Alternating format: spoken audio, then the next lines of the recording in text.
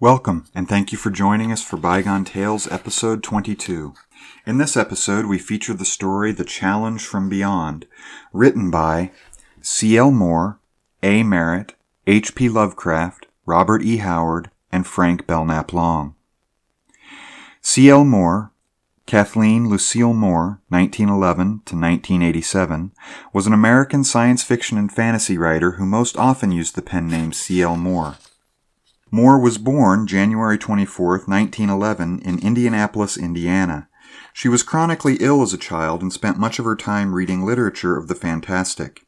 She left college during the Great Depression to work as a secretary at the Fletcher Trust Company in Indianapolis.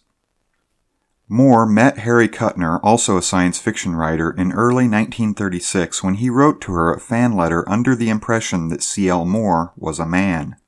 They married in 1940 and thereafter wrote almost all of their stories in collaboration, under their own names and using the joint pseudonyms C.H. Liddell, Lawrence O'Donnell, and Louis Paget, most commonly the later, a combination of their mother's maiden names. In this very prolific partnership, they managed to combine Moore's style with Kuttner's more cerebral storytelling.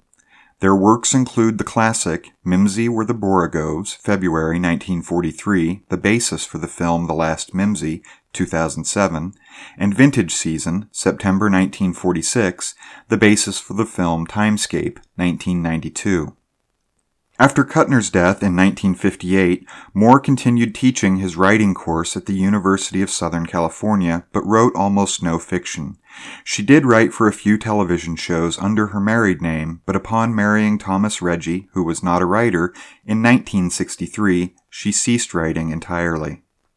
Moore died on April 4, 1987, at her home in Hollywood, California, after a long battle with Alzheimer's.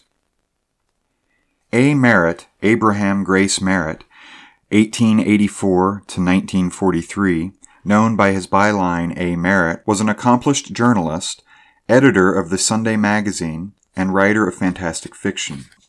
The Science Fiction and Fantasy Hall of Fame inducted him in 1999. Born in Beverly, New Jersey, he moved to Philadelphia, Pennsylvania in 1894. Originally trained in law, he turned to journalism, first as a correspondent and later as an editor. His fiction, 8 complete novels and a number of short stories, was only a sideline to his journalism career. One of the best-paid journalists of his era, Merritt made $25,000 a year by 1919, and at the end of his life was earning $100,000 a year. Exceptional sums for this time period. H.P. Lovecraft, Howard Phillips Lovecraft, 1890 to 1937, was an American writer who achieved posthumous fame through his influential works of horror fiction. He was virtually unknown and published only in pulp magazines before he died, but now is regarded as one of the most significant 20th century authors in his genre. Lovecraft was born in Providence, Rhode Island, where he spent most of his life. Among his most celebrated tales are The Rats in the Walls, The Call of Cthulhu, At the Mountains of Madness, The Shadow over Innsmouth, and The Shadow Out of Time. Lovecraft was never able to support himself from earnings as an author and editor. He saw commercial success increasingly elude him in his later period, partly because he lacked the confidence and drive to promote himself. He subsisted in progressively strained circumstances in his last years. An inheritance was completely spent by the time he died at age 46. Robert E. Howard, Robert Irvin Howard, 1906 to 1936, was an American author who wrote pulp fiction in a diverse range of genres. He is well known for his character Conan the Barbarian and is regarded as the father of the sword and sorcery subgenre. Howard was born and raised in Texas. He spent most of his life in the town of Cross Plains, with some time spent in nearby Brownwood. A bookish and intellectual child, he was also a fan of boxing and spent some time in his late teens bodybuilding, eventually taking up amateur boxing. From the age of 9, he dreamed of becoming a writer of adventure fiction, but did not have real success until he was 23. Thereafter, until his death by suicide at age 30, Howard's writings were published in a wide selection of magazines, journals, and newspapers, and he became proficient in several subgenres. His greatest success occurred after his death. Howard's suicide and the circumstances surrounding it have led to speculation about his mental health. His mother had been ill with tuberculosis his entire life, and upon learning she had entered a coma from which she was not expected to wake, he walked out to his car and shot himself in the head. Frank Belknap Long, 1901 to 1994, was an American writer of horror fiction, fantasy, science fiction, poetry, gothic romance, comic books, and nonfiction. Though his writing career spanned 7 decades, he is best known for his horror and science fiction short stories, including early contributions to the Cthulhu mythos. During his life, Long received the World Fantasy Award for Life Achievement at the 1978 World Fantasy Convention, the Bram Stoker Award for Lifetime Achievement in 1987 from the Horror Writers Association, and the first Fandom Hall of Fame Award, 1977. Information about the authors for this episode came from Wikipedia. Well, without further ado, let's get to the story. The Challenge from Beyond by H.P. Lovecraft, C.L. Moore, A. Merritt, Robert E. Howard, and Frank Belknap Long. C.L. Moore. George Campbell opened sleep-fogged eyes upon darkness and lay gazing out of the tent flap upon the pale August night for some minutes before he roused enough even to wonder what had wakened him. There was in the keen, clean air of these Canadian woods a soporific as potent as any drug. Campbell lay quiet for a moment, sinking slowly back into the delicious borderlands of sleep, conscious of an exquisite weariness, an unaccustomed sense of muscles well used and relaxed now into perfect ease. These were vacation's most delightful moments after all. Rest after toil in the clear, sweet forest night. Luxuriously as his mind sank backward into oblivion, he assured himself once more that 3 long months of freedom lay before him. Freedom from pedagogy and the university, and students with no rudiments of interest in the geology he earned his daily bread by dinning into their obdurate ears. Freedom from... Abruptly the delightful somnolence crashed about him. Somewhere outside, the sound of tin shrieking across tin slashed into his peace. George Campbell sat up jerkily and reached for his flashlight. Then he laughed and put it down again, straining his eyes through the midnight gloom outside, where among the tumbling cans of his supplies a dark, anonymous little night beast was prowling. He stretched out a long arm and groped about among the rocks at his tent door for a missile. His fingers closed on a large stone, and he drew back his hand to throw. But he never threw it. It was such a queer thing he had come upon in the dark. Square crystal, smooth, obviously artificial, with dull, rounded corners. The strangeness of its rock surfaces to his fingers was so remarkable that he reached again for his flashlight and turned its rays upon the thing he held. All sleepiness left him as he saw what it was that he had picked up in his idle groping. It was clear as rock crystal, this queer, smooth cube. Quartz, unquestionably, but not in its usual hexagonal, crystallized form. Somehow he could not guess the method. It had been wrought into a perfect cube, about 4 inches in measurement over each worn face, for it was incredibly worn. The hard crystal was rounded now until its corners were almost gone and the thing was beginning to assume the outlines of a sphere. Ages and ages of wearing, years almost beyond counting, must have passed over this strange, clear thing.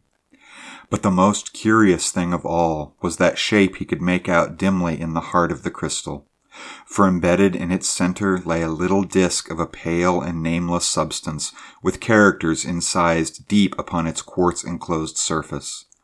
Wedge-shaped characters, faintly reminiscent of cuneiform writing. George Campbell wrinkled his brow and bent closer above the little enigma in his hands, puzzling helplessly. How could such a thing as this have embedded in pure rock crystal? Remotely, a memory floated through his mind of ancient legends that called quartz crystals ice, which had frozen too hard to melt again. Ice and wedge-shaped cuneiforms. Yes, Didn't that sort of writing originate among the Sumerians who came down from the north in history's remotest beginnings to settle in the primitive Mesopotamian valley? Then hard sense regained control, and he laughed. Quartz, of course, was formed in the earliest of Earth's geological periods, when there was nothing anywhere but heat and heaving rock. Ice had not come for tens of millions of years after this thing must have been formed. And yet, that writing. Man-made, surely, although its characters were unfamiliar save in their faint hinting at cuneiform shapes. Or could there, in a Paleozoic world, have been things with a written language who might have graven these cryptic wedges upon the quartz-enveloped disk he held? Or might a thing like this have fallen, meteor-like, out of space into the unformed rock of a still molten world? Could it? Then he caught himself up sharply and felt his ears going hot at the luridness of his own imagination. The silence and the solitude and the queer thing in his hands were conspiring to play tricks with his common sense. He shrugged and laid the crystal down at the edge of his palette, switching off the light. Perhaps morning and a clear head would bring him an answer to the questions that seemed so insoluble now. But sleep did not come easily. For one thing, it seemed to him as he flashed off the light that the little cube had shone for a moment as if with sustained light before it faded into the surrounding dark. Or perhaps he was wrong. Perhaps it had been only his dazzled eyes that seemed to see the light forsake it reluctantly, glowing in the enigmatic deeps of the thing with queer persistence. He lay there unquietly for a long while, turning the unanswered questions over and over in his mind. There was something about this crystal cube out of the unmeasured past, perhaps from the dawn of all history, that constituted a challenge that would not let him sleep. A. Merritt. He lay there, it seemed to him, for hours. It had been the lingering light, the luminescence that seemed so reluctant to die, which held his mind. It was as though something in the heart of the cube had awakened, stirred drowsily, become suddenly alert and intent upon him. Sheer fantasy, this. He stirred impatiently and flashed his light upon his watch, close to 1 o'clock. 3 hours more before dawn. The beam fell and was focused upon the warm crystal cube. He held it there closely for minutes. He snapped it out, then watched. There was no doubt about it. As his eyes accustomed themselves to the darkness, he saw that the strange crystal was glimmering with tiny, fugitive lights deep within like threads of sapphire lightning. They were at its center, and they seemed to him to come from the pale disk with its disturbing markings. And the disk itself was becoming larger, the markings shifting shapes. The cube was growing. Was it an illusion brought about by the tiny lightnings? He heard a sound. It was the very ghost of a sound, like the ghosts of harp strings being plucked with ghostly fingers. He bent closer. It came from the cube. There was squeaking in the underbrush, a flurry of bodies, and an agonized wailing like a child in death throes and swiftly stilled. Some small tragedy of the wilderness, killer and prey. He stepped over to where it had been enacted, but he could see nothing. He again snapped off the flash and looked towards his tent. Upon the ground was a pale, blue glimmering. It was the cube.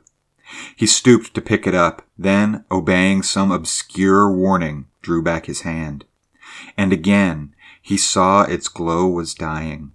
The tiny sapphire lightnings flashing fitfully, withdrawing to the disk from which they had come. There was no sound from it. He sat, watching the luminescence glow and fade, but steadily becoming dimmer. It came to him that 2 elements were necessary to produce the phenomena, the electric ray itself and his own fixed attention. His mind must travel along the ray, fix itself upon the cube's heart, if its beat were to wax until... what? He felt a chill of spirit as though from contact with some alien thing. It was alien. He knew it. Not of this earth. Not of Earth's life. He conquered his shrinking, picked up the cube, and took it into the tent. It was neither warm nor cold. Except for its weight, he would not have known he held it. He put it upon the table, keeping the torch turned from it, then stepped to the flap of the tent and closed it. He went back to the table, drew up the camp chair, and turned the flash directly upon the cube, focusing it so far as he could upon its heart. He sent all his will, all his concentration along it, focusing will and sight upon the disk as he held the light. As though at command, the sapphire lightnings burned forth. They burst from the disk into the body of the crystal cube, then beat back, bathing the disk and the markings. Again, these began to change, shifting, moving, advancing, and retreating in the blue gleaming. They were no longer cuneiform. They were things, objects. He heard the murmuring music, the plucked harp strings. Louder grew the sound and louder, and now all the body of the cube vibrated to their rhythm. The crystal walls were melting, growing misty as though formed of the mist of diamonds, and the disk itself was growing, the shapes shifting, dividing and multiplying as though some door had been opened and into it companies of phantasms were pouring, while brighter, more bright grew the pulsing light. He felt swift panic, tried to withdraw sight and will, dropped the flash. The cube had no need now of the ray, and he could not withdraw. Could not withdraw? Why? He himself was being sucked into that disk, which was now a globe within which unnameable shapes danced to a music that bathed the globe with steady radiance. There was no tent. There was only a vast curtain of sparkling mist behind which shone the globe. He felt himself drawn through that mist, sucked through it as if by a mighty wind, straight for the globe. H.P. Lovecraft. As the mist-blurred light of the sapphire suns grew more and more intense, the outlines of the globe ahead wavered and dissolved into a churning chaos.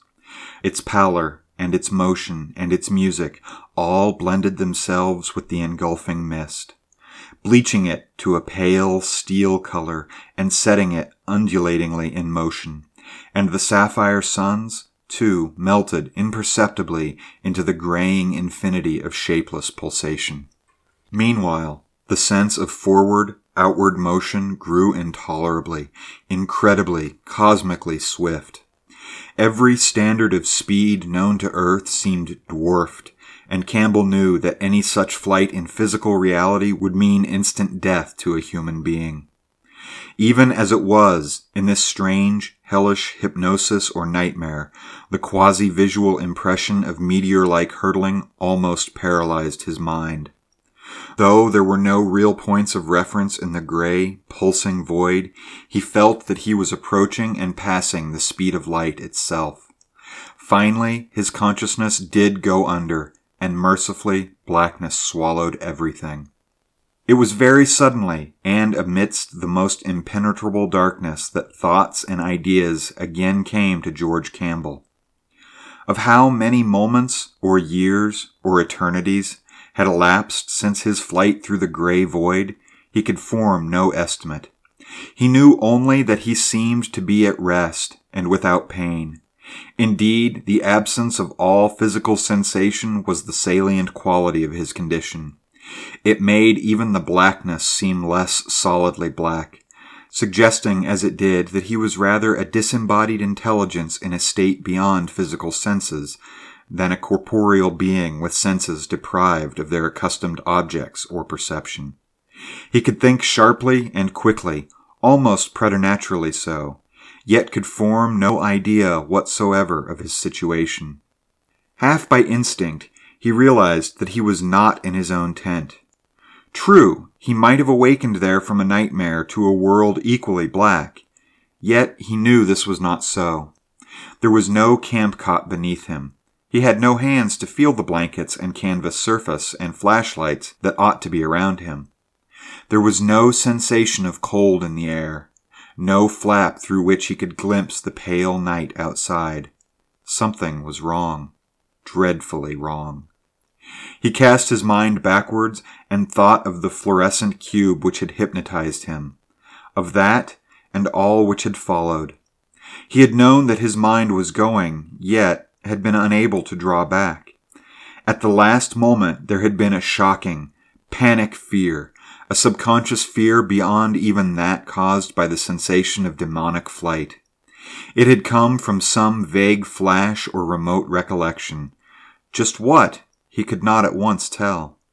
Some cell group in the back of his head had seemed to find a cloudy, familiar quality in the cube, and that familiarity was fraught with dim terror. Now he tried to remember what the familiarity and the terror were. Little by little it came to him. Once, long ago, in connection with his geological life work, he had read of something like that cube. It had to do with those debatable and disquieting clay fragments called the Eltdown Shards, dug up from pre-Carboniferous strata in southern England 30 years before. Their shape and markings were so queer that a few scholars hinted at artificiality and made wild conjectures about them and their origin. They came, clearly, from a time when no human beings could exist on the globe, but their contours and figures were damnably puzzling. That was how they got their name. It was not, however, in the writings of any sober scientist that Campbell had seen that reference to a crystal, disc-holding globe. The source was far less reputable and infinitely more vivid. About 1912, a deeply learned Sussex clergyman of occult leanings, the Reverend Arthur Brooke Winters Hall, had professed to identify the markings on the Eltdown Shards with some of the so-called pre-human hieroglyphics persistently cherished and esoterically handed down in certain mystical circles, and had published at his own expense what purported to be a translation of the primal and baffling inscriptions. A translation still quoted frequently and seriously by occult writers. In this translation, a surprisingly long brochure in view of the limited number of shards existing, had occurred the narrative, supposedly of pre-human authorship, containing the now frightening reference. As the story went, there dwelt on a world, and eventually on countless other worlds of outer space, a mighty order of worm-like beings, whose attainments and whose control of nature surpassed anything within the range of terrestrial imagination. They had mastered the art of interstellar travel early in their career and had peopled every habitable planet in their own galaxy, killing off the races they found. Beyond the limits of their own galaxy, which was not ours, they could not navigate in person. But in their quest for knowledge of all space and time, they discovered a means of spanning certain transgalactic gulfs with their minds. They devised peculiar objects, strangely energized cubes of a curious crystal containing hypnotic talisman and enclosed in space-resisting spherical envelopes of an unknown substance, which could be forcibly expelled beyond the limits of their universe, and which would respond to the attraction of cool, solid matter only. These, of which a few would necessarily land on various inhabited worlds and outside universes, formed the ether bridges needed for mental communication. Atmospheric friction burned away the protecting envelope, leaving the cube exposed and subject to discovery by the intelligent minds of the worlds where it fell. By its very nature, the cube would attract and rivet attention. This, when coupled with the action of light, was sufficient to set its special properties working. The mind that noticed the cube would be drawn into it by the power of the disk, and would be sent on a thread of obscure energy to the place whence the disk had come, the remote world of the worm-like space explorers across stupendous galactic abysses. Received in one of the machines to which each cube was attuned, the captured mind would remain suspended without body or sense until examined by one of the dominant race. Then it would, by an obscure process of interchange, be pumped of all its contents. The investigator's mind would now occupy the strange machine, while the captive mind occupied the interrogator's worm-like body. Then, in another interchange, the interrogator's mind would leap across boundless space to the captive's vacant and unconscious body on the transgalactic world, animating the alien tenement as best it might, and exploring the alien world in the guise of one of its denizens. When done with exploration, the adventurer would use the cube and its disk in accomplishing its return, and sometimes the captured mind would be restored safely to its own remote world. Not always, however, was the dominant race so kind. Sometimes, when a potentially important race capable of space travel was found, the worm-like folk would employ the cube to capture and annihilate minds by the thousands, and would extirpate the race for diplomatic reasons, using the exploring minds as agents of destruction. In other cases, sections of the worm folk would permanently occupy a transgalactic planet, destroying the captured minds and wiping out the remaining inhabitants preparatory to settling down in unfamiliar bodies. Never, however, could the parent civilization be quite duplicated in such a case, since the new planet would not contain all the materials necessary for the worm race's arts.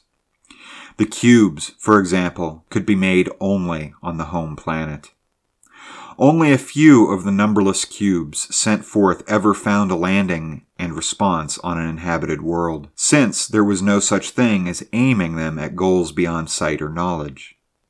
Only 3, ran the story, had ever landed on peopled worlds in our own particular universe.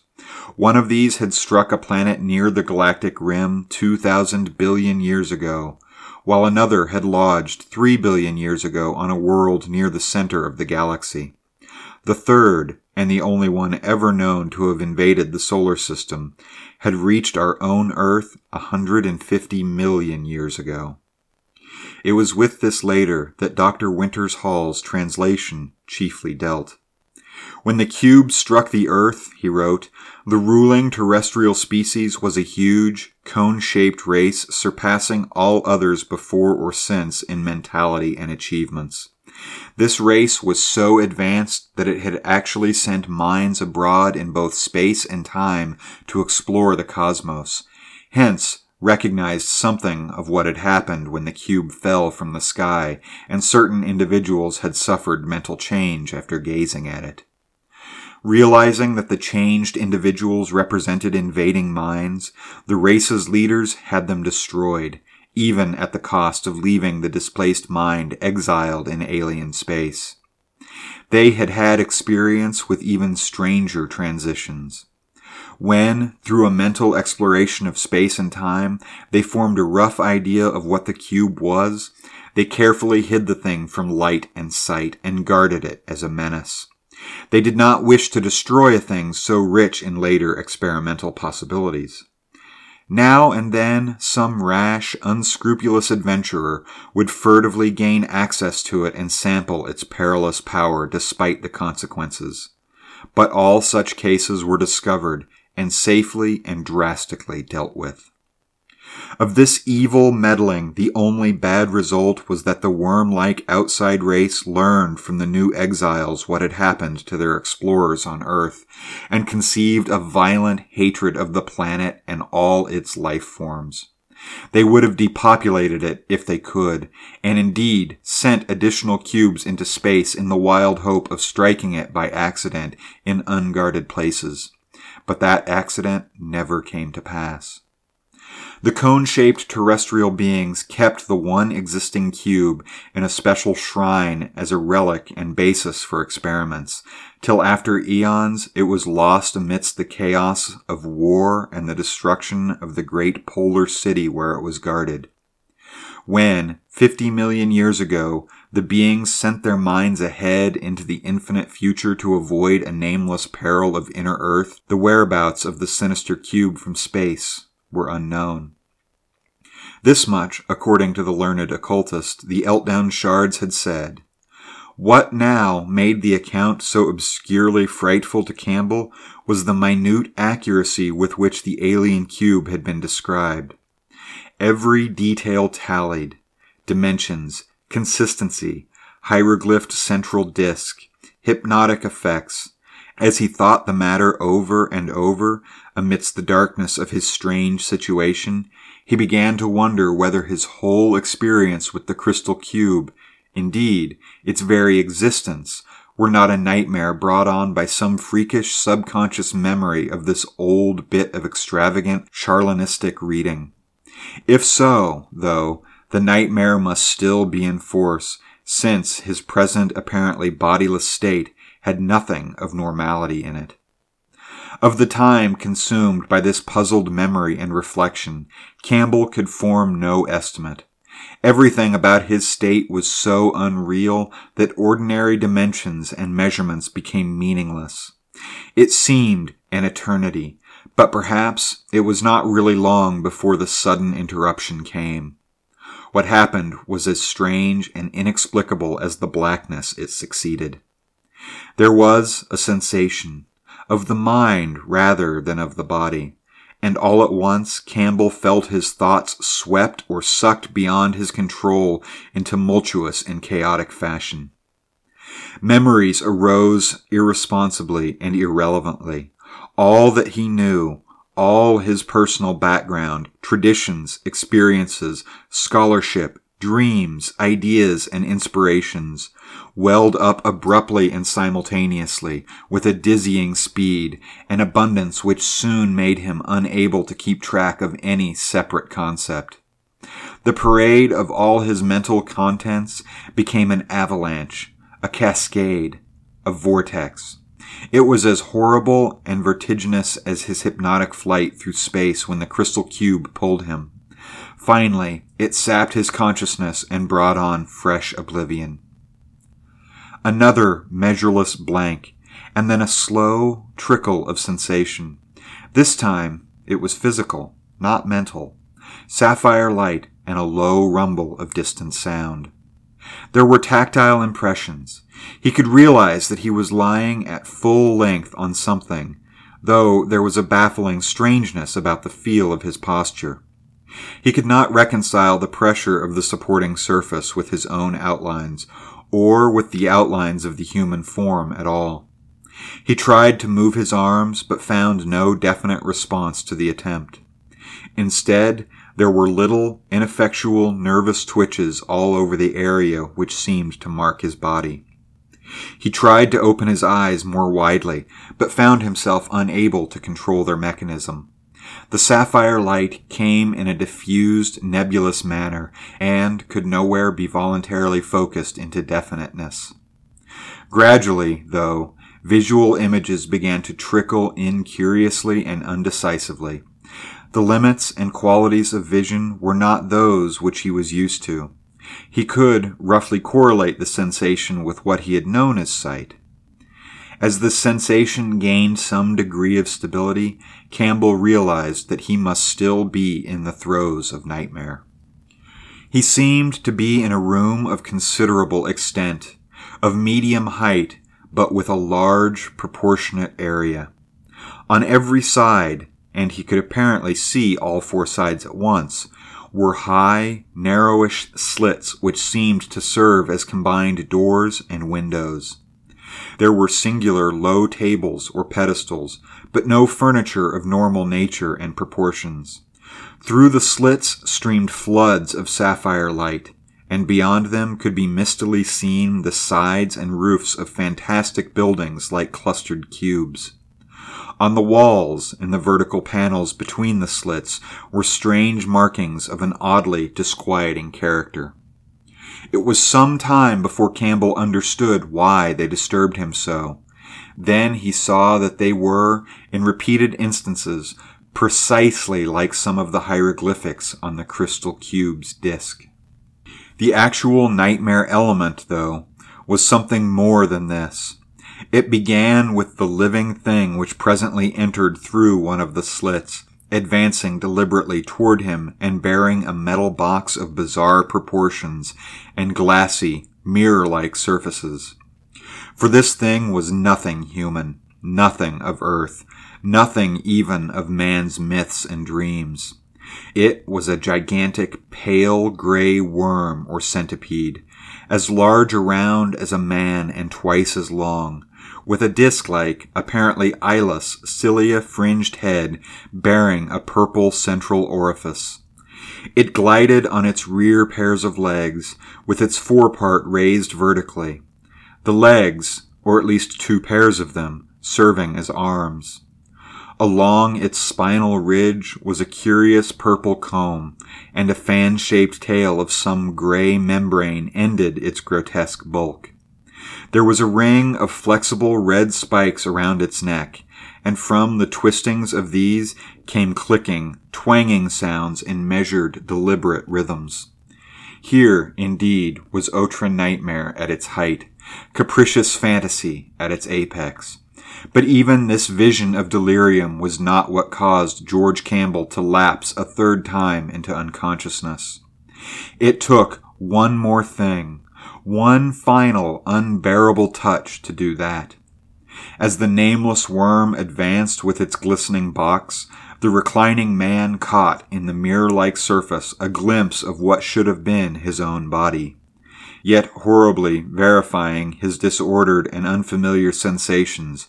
It was not his own body at all that he saw reflected in the burnished metal. It was, instead, the loathsome, pale gray bulk of one of the great centipedes. Robert E. Howard. From that final lap of senselessness, he emerged with a full understanding of his situation. His mind was imprisoned in the body of a frightful native of an alien planet, while somewhere on the other side of the universe, his own body was housing the monster's personality. He fought down an unreasoning horror. Judged from a cosmic standpoint, why should his metamorphosis horrify him? Life and consciousness were the only realities in the universe. Form was unimportant. His present body was hideous only according to terrestrial standards. Fear and revulsion were drowned in the excitement of titanic adventure. What was his former body but a cloak eventually to be cast off at death anyway? He had no sentimental illusions about the life from which he had been exiled. What had it ever given to him save toil, poverty, continual frustration and repression? If this life before him offered no more, at least it offered no less. Intuition told him it offered more, much more. With the honesty possible only when life is stripped to its naked fundamentals, he realized that he remembered with pleasure only the physical delights of his former life. But he had long ago exhausted all the physical possibilities contained in that earthly body. Earth held no new thrills, but in the possession of this new alien body, he felt promise of strange, exotic joys. A lawless exultation rose in him. He was a man without a world, free of all conventions or inhibitions of Earth, or of this strange planet. Free of every artificial restraint in the universe. He was a god. With grim amusement, he thought of his body moving in Earth's business and society, with all the while an alien monster staring out of the windows that were George Campbell's eyes on people who would flee if they knew. Let him walk the earth slaying and destroying as he would. Earth and its races no longer had any meaning to George Campbell. There, he had been one of a billion non-entities fixed in place by a monotonous accumulation of conventions, laws, and manners, doomed to live and die in his sordid niche. But in one blind bound, he had soared above the commonplace. This was not death, but rebirth. The birth of a full-grown mentality, with a new-found freedom that made little of physical captivity on Yakub. He started. Yakub. It was the name of this planet. But how had he known? Then he knew, as he knew the name of him whose body he occupied, Thoth. Memory, deep-grooved in Toth's brain, was stirring in him shadows of the knowledge Toth had. Carved deep in the physical tissues of the brain, they spoke dimly as implanted instincts to George Campbell, and his human consciousness seized them and translated them to show him the way not only to safety and freedom, but to the power his soul, stripped to its primitive impulses, craved. Not as a slave would he dwell on Yakub, but as a king. Just as of old barbarians had sat on the throne of lordly empires. For the first time he turned his attention to his surroundings. He still lay on the couch-like thing in the midst of that fantastic room, and the centipede man stood before him holding the polished metal object, and clashing its neck spikes. Thus it spoke to him, Campbell knew, and what it said he dimly understood through the implanted thought process of Toth, just as he knew the creature was Yukth, supreme lord of science. But Campbell gave no heed, for he had made his desperate plan, a plan so alien to the ways of Yakub that it was beyond Yukth's comprehension and caught him wholly unprepared. Yukth, like Campbell, saw the sharp-pointed metal shard on a nearby table, but to Yukth it was only a scientific implement. He had not even known it could be used as a weapon. Campbell's earthly mind supplied the knowledge and the action that followed, driving Toth's body into movements no man of Yakub had ever made before. Campbell snatched the pointed shard and struck, ripping savagely upward. Yukth reared and toppled, his entrails spilling on the floor. In an instant, Campbell was streaking for a door. His speed was amazing, exhilarating, a first fulfillment of the promise of novel physical sensations. As he ran, guided wholly by the instinctive knowledge implanted in Toth's physical reflexes, it was as if he was borne by a separate consciousness in his legs. Toth's body was bearing him along a route it had traversed 10,000 times when animated by Toth's mind. Down a winding corridor he raced, up a twisted stair, through a carved door, and the same instinct that had brought him there told him he had found what he sought. He was in a circular room with a domed roof, from which shone a livid blue light. A strange structure rose in the middle of the rainbow-hued floor. Tier on tier, each of a separate vivid color. The ultimate tier was a purple cone, from the apex of which a blue, smoky mist drifted upward to a sphere that poised in mid-air, a sphere that shone like translucent ivory. This, the deep-grooved memories of Toth told Campbell, was the god of Yakub, though why the people of Yakub feared and worshipped it had been forgotten 1,000,000 years. A worm priest stood between him and the altar which no hand of flesh had ever touched. That it could be touched was a blasphemy that had never occurred to a man of Yakub. The worm priest stood in frozen horror until Campbell's shard ripped the life out of him. On his centipede legs, Campbell clambered the tiered altar, heedless of its sudden quiverings, heedless of the change that was taking place in the floating sphere, heedless of the smoke that now billowed out in blue clouds. He was drunk with the feel of power. He feared the superstitions of Yakub no more than he feared those of earth. With that globe in his hands, he would be king of Yakub. The worm men would dare deny him nothing when he held their god as hostage. He reached a hand for the ball, no longer ivory-hued, but red as blood. Frank Belknap Long. Out of the tent into the pale August night walked the body of George Campbell. It moved with a slow, wavering gait between the bodies of enormous trees, over a forest path strewed with sweet-scented pine needles. The air was crisp and cold. The sky was an inverted bowl of frosted silver flecked with stardust, and far to the north the aurora borealis splashed streamers of fire.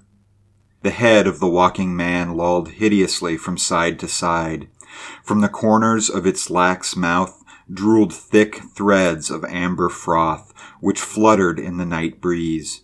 He walked upright at first, as a man would walk, but gradually, as the tent receded, his posture altered. His torso began almost imperceptibly to slant and his limbs to shorten.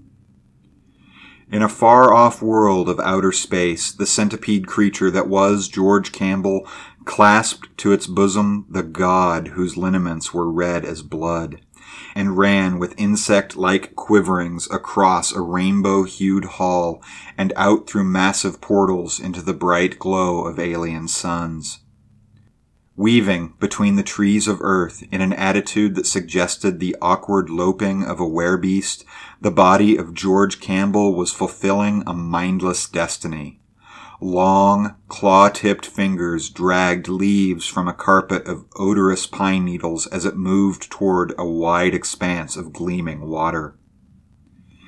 In the far-off, extragalactic world of the worm people, George Campbell moved between cyclopean blocks of black masonry, down long, fern-planted avenues holding aloft the round, red god. There was a harsh animal cry in the underbrush near the gleaming lake on earth where the mind of a worm creature dwelt in a body swayed by instinct. Human teeth sank into soft animal fur, tore at black animal flesh. A little silver fox sank its fangs in frantic retaliation into a furry human wrist, and thrashed about in terror as its blood spurted. Slowly the body of George Campbell arose, its mouth splashed with fresh blood. With upper limbs swaying oddly, it moved toward the waters of the lake. As the veriform creature that was George Campbell crawled between the black blocks of stone, thousands of worm shapes prostrated themselves in the scintillating dust before it. A godlike power seemed to emanate from its weaving body as it moved with a slow, undulant motion toward a throne of spiritual empire transcending all the sovereignties of earth. A trapper, stumbling wearily through the dense woods of earth near the tent where the worm creature dwelt in the body of George Campbell, came to the gleaming waters of the lake and discerned something dark floating there. He had been lost in the woods all night, and weariness enveloped him like a leaden cloak in the pale morning light. But the shape was a challenge that he could not ignore. Moving to the edge of the water, he knelt in the soft mud and reached out toward the floating bulk. Slowly, he pulled it to the shore. Far off in outer space, the worm creature holding the glowing red god ascended a throne that gleamed like the constellation Cassiopeia under an alien vault of hypersuns. The great deity that he held aloft energized his worm tenement, burning away with the white fire of a super-mundane spirituality all animal dross. On earth, the trapper gazed with unutterable horror into the blackened and hairy face of the drowned man. It was a bestial face, repulsively anthropod in contour, and from its twisted, distorted mouth black ichor poured. He who sought your body in the abysses of time will occupy an unresponsive tenement, said the red god. No spawn of Yaqub can control the body of a human. On all earth, living creatures rend one another and feast with unutterable cruelty on their kith and kin. No worm mind can control a bestial man body when it yearns to raven. Only man minds, instinctively conditioned through the course of 10,000 generations, can keep the human instincts in thrall. Your body will destroy itself on earth, seeking the blood of its animal kin, seeking the cool water where it can wallow at its ease, seeking eventually destruction, for the death instinct is more powerful in it than the instincts of life, and it will destroy itself in seeking to return to the slime from which it sprang. Thus spoke the round god of Yakub in a far-off segment of the space-time continuum to George Campbell as the later, with all human desire purged away, sat on a throne and ruled an empire of worms more wisely, kindly, and benevolently than any man of earth had ever ruled an empire of men.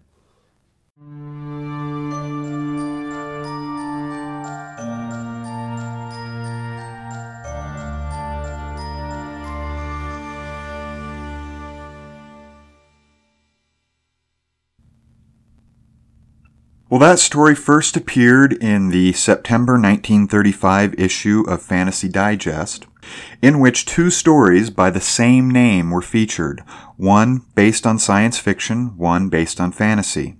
Both stories were the result of a roundtable writing collaboration featuring 5 authors for each story.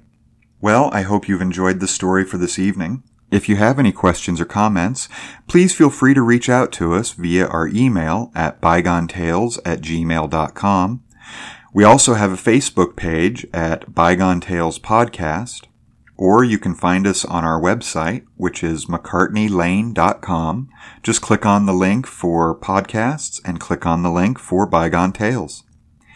Each episode has its own comment section, so feel free to stop by and leave a comment.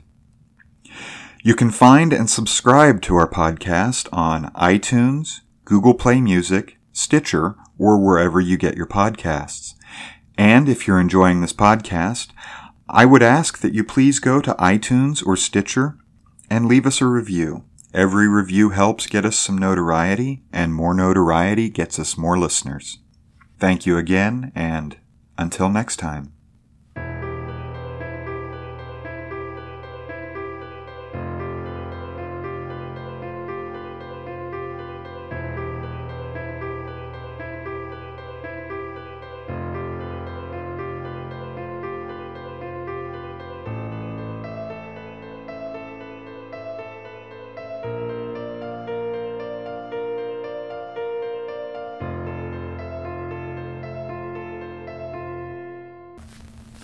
Hey, do you like books? Do you know someone who likes books? I'm going to guess if you're listening to this podcast, the answer to one or both of those questions is yes. Sometimes it can be hard to find those unique gifts. Well, I have a solution for you. I want to present to you Shelf Life Books and Games. They can be found at Shelf Life Rare. It's an eBay store. They have a wonderful selection of signed and limited edition sci-fi and fantasy books, as well as some first editions. Their stock changes on a fairly regular basis, so it's a good idea to keep checking back from time to time, and you never know what kind of little hidden gem you may find floating around there. So, if you're looking for a rare or unique gift, go on over to Shelf Life Rare at eBay and check out their selection. You never know what you may find. You can find the link to their store in our show notes.